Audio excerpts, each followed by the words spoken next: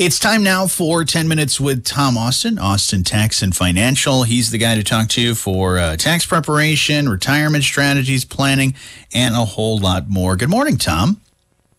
Hey, good morning, Johnny. How are you doing this morning? I'm doing well. Great to chat with you.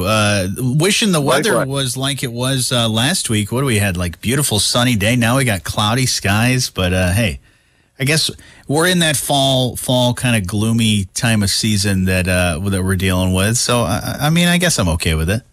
We'll take every nice. Monday was a nice day. Yeah. We'll take every nice sunny day at this point. Now, Tom, let's talk about something. I guess staying on the gloomy end of things, we all know that the cost of just about everything is a lot higher now. People are feeling the pain at the pump, at the grocery store, and soon to be the cost of heating our homes. In addition, the stock market is down over 25% for the year. Maybe you could tell us a little bit more, Tom, about what your thoughts are on the state of our economy and whether you see this changing anytime soon, or are we going to be stuck in this high inflationary environment for a while? Well, Johnny, I wish I had a good answer for that. But the one thing we do know is that inflation is at a 30-year high. So we're almost at 9%. You know, one question that you hear out there is are we or are we not in a recession, or are we going into recession, or how long are we going to stay in this recession? Well, in the past, we've always defined a recession as two negative quarters of growth, and we've had that. But there's a question on whether we're really in a recession. I think part of that's politically motivated with an election coming up now. Sure. So does it really matter? I mean, what really matters is what people are feeling and seeing in their personal lives, like the things you just mentioned with gas prices and food and what's it going to cost to heat our homes. Those are the things that really matter. But people do want to have some idea of like how long is this going to persist and what can we expect as we move forward. But we know that the Federal Reserve has been raising interest rates, so we've heard the terminology, too much money chasing too few goods, and that's really what has happened. Our debt is at an all-time high of over $31 trillion, and a lot of that is attributed to, a lagging economy and the fact that we pumped a lot of money into the system. So the idea of raising interest rates is to cool down an economy that is overheated. And so when you pump a lot of money into the economy and it overheats, well, then that's the thinking is to now reduce demand. It slows demand. Things become more expensive to buy, and then it slows everything down. For example, mortgage rates, as we all know, we're under 3% less than a year ago. Mm-hmm. And the last statistic I saw just this morning was the average 30-year mortgage rate is 6.8%, and that's the highest we've seen since 2007.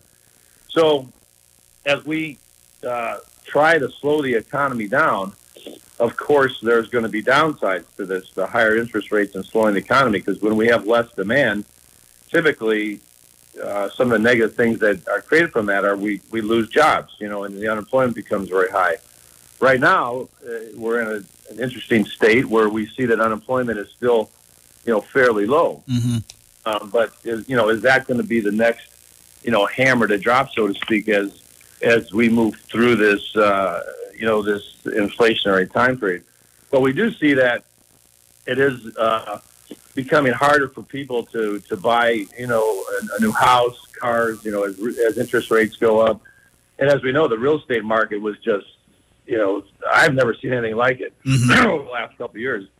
And we're starting to see that cool down in Southwest Michigan here, of course, but across the entire country.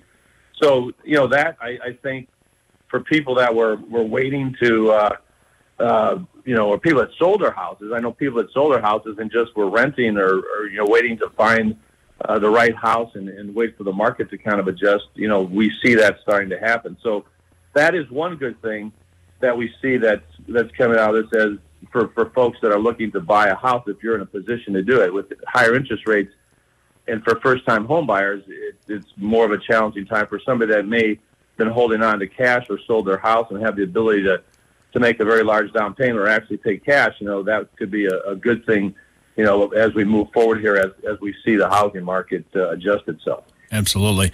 Yeah, with those housing prices kind of coming down some, is that a good sign for potential buyers down the road? And also, do you see any other positive things coming out of the current situation we're in? Well, I think that the housing thing can be a positive thing for some people, but then again, first-time home buyers and people that are tied to mortgages, it's going to be more difficult. The one thing we don't want to see is what we saw in 2008 and 2009 with the housing market and all of the bad mortgages that were out there, and where people were upside down in their houses and they couldn't sell them because they owed more than what they were worth.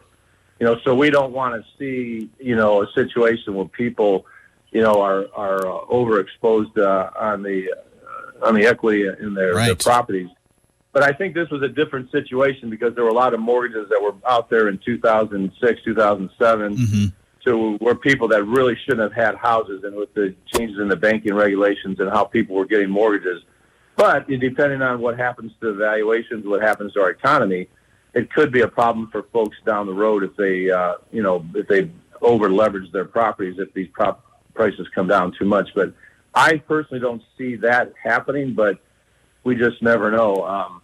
Some of the other things that you would say that might be a positive of what's happening, if you're a saver, a lot of seniors, they have money in conservative investments. CD rates have been extremely low for years. You can get a CD now probably for a little over 3%. I mean, those bank interest rates haven't really followed the current Fed rate. They're lagging behind a little bit.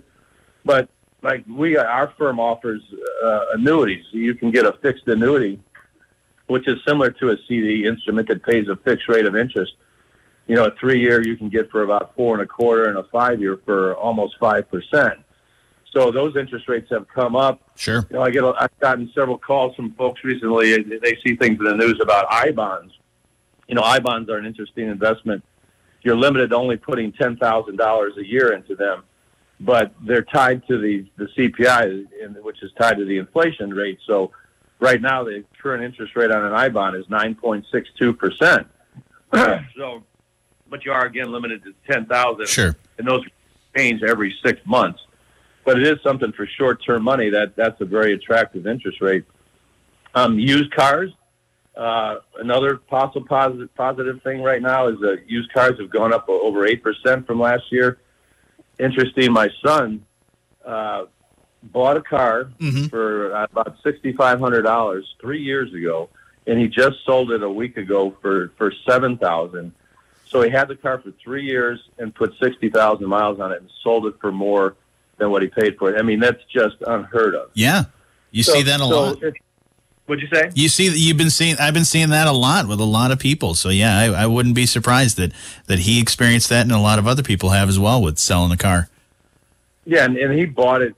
He got a good deal on it, but you see that. That's just not something that we have seen. I mean, traditionally you look at cars as depreciating assets, but it's just a different environment they're in. But as employment is currently still low, that's a good thing. People are still working, and they people are still spending money. But I think again, that's something to keep a very close lookout for as a lagging indicator of a recession. Is unemployment. That usually lags behind everything. But I think that at some point here in the near future, we're going to start to see the unemployment go up. And I think there's going to be some pain out there, certainly moving through the fourth quarter of 2022 and into the first quarter of 2023. I think that there's a lot of optimism that, we have an election coming up in November.